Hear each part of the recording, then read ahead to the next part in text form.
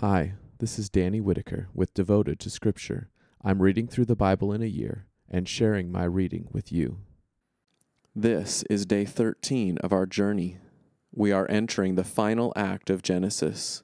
We are first told of God's blessing on the house of Esau, despite his brother's past deception, as his descendants become a great nation. We are introduced to Joseph, a teenage boy looking for a place among his older brothers. Israel's preferential treatment of Joseph leads to jealousy and contempt from his older brothers who reject the boy, fake his death, and sell Joseph as a slave. Throughout this final act, we will see a contrast between Joseph and his brothers, specifically his brother Judah. Join me in Genesis 36 to 37 as we see God's work of redemption in the midst of human wickedness. Genesis 36. These are the generations of Esau, that is, Edom. Esau took his wives from the Canaanites, Adah, the daughter of Elon the Hittite, Oholibamah, the daughter of Anah, the daughter of Zibeon the Hivite, and Basemath, Ishmael's daughter, the sister of Nebaioth. And Adah bore to Esau Eliphaz, Basemath bore Reuel, and Oholibamah bore Jeush, Jalam, and Korah. These are the sons of Esau, who were born to him in the land of Canaan. Then Esau took his wives, his sons, his daughters, and all the members of his household, his livestock, all his beasts, and all his property that he had acquired in the land of Canaan. He went into a land away from his brother Jacob, for their possessions were too great for them to dwell together. The land of the sojournings could not support them because of their livestock. So Esau settled in the hill country of Seir. Esau is Edom. These are the generations of Esau, the father of the Edomites, in the hill country of Seir. These are the names of Esau's sons: Eliphaz, the son of Adah, the wife of Esau; Reuel, the son of Basemath, the wife of Esau. The sons of Eliphaz were Teman, Omar, Zepho, Gatam, and Kenaz. Timnah was a concubine of Eliphaz, Esau's son. She bore Amalek to Eliphaz. These are the sons of Adah, Esau's wife. These are the sons of Reuel: Nahath, Zerah, Shammah, and Mizah. These are the sons of Basemath, Esau's wife. These are the sons of Oholibamah, the daughter of Anah, the daughter of Zibeon, Esau's wife. She bore to Esau Jeush, Jalam, and Korah.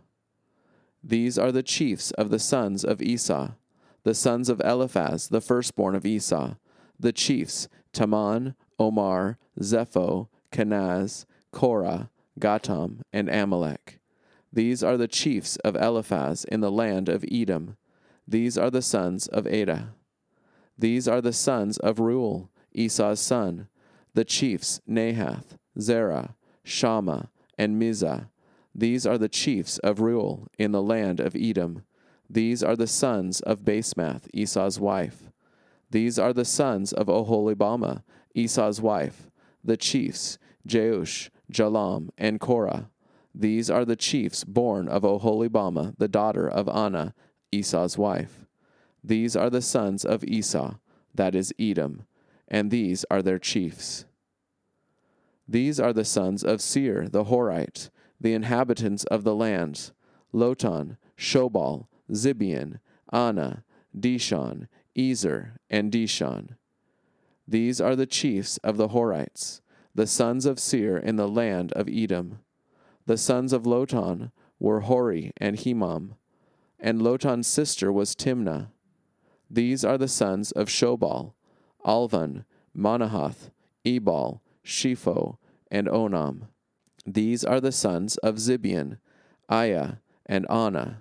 He is the Anah who found the hot springs in the wilderness, as he pastured the donkeys of Zibeon his father.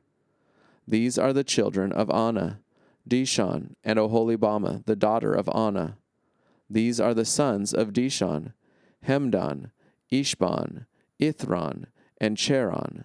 These are the sons of Ezer: Bilhan, Zavan, and Achan. These are the sons of Dishon, Uz, and Aran. These are the chiefs of the Horites, the chiefs Lotan, Shobal, Zibeon, Anna, Dishon, Ezer, and Dishon. These are the chiefs of the Horites, chief by chief in the land of Seir. These are the kings who reigned in the land of Edom before any king reigned over the Israelites. Bela, the son of Beor, reigned in Edom, the name of his city being Dinhabah. Bela died, and Jobab, the son of Zerah of Bozrah, reigned in his place. Jobab died, and Husham of the land of the Temanites reigned in his place. Husham died, and Hadad, the son of Bedad, who defeated Midian in the country of Moab, reigned in his place, the name of his city being Avith. Hadad died, and Samlah of Masrekah reigned in his place. Samlah died, and Shaul of Rehoboth on the Euphrates reigned in his place.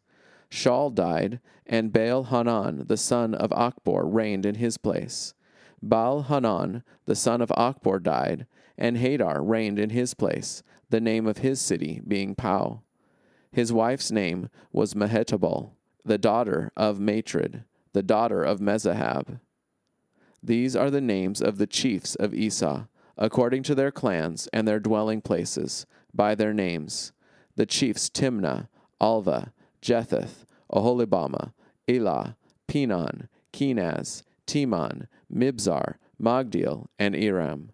These are the chiefs of Edom, that is Esau, the father of Edom, according to their dwelling places in the land of their possession.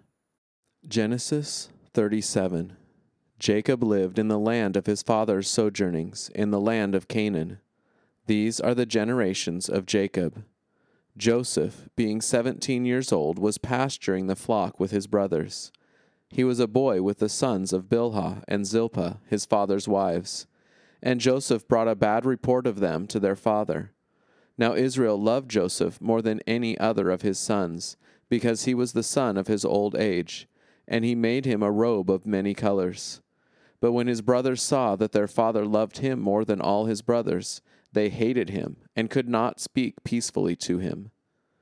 Now Joseph had a dream, and when he told it to his brothers, they hated him even more. He said to them, "Hear this dream that I have dreamed. Behold, we were binding sheaves in the field, and behold, my sheaf arose and stood upright. And behold, your sheaves gathered around it and bowed down to my sheaf." His brothers said to him, "Are you indeed to reign over us? Or are you indeed to rule over us?" So they hated him even more for his dreams and for his words. Then he dreamed another dream, and told it to his brothers, and said, "Behold, I have dreamed another dream. Behold, the sun, the moon, and 11 stars were bowing down to me." But when he told it to his father and to his brothers, his father rebuked him and said to him, "What is this dream that you have dreamed? Shall I and your mother and your brothers indeed come to bow ourselves to the ground before you?" And his brothers were jealous of him, but his father kept the saying in mind. Now his brothers went to pasture their father's flock near Shechem. And Israel said to Joseph, "Are not your brothers pasturing the flock at Shechem? Come, I will send you to them." And he said to him, "Here I am." So he said to him, "Go now, see if it is well with your brothers and with the flock, and bring me word." So he sent him from the valley of Hebron, and he came to Shechem. And a man found him wandering in the fields, and the man asked him, "What are you seeking?"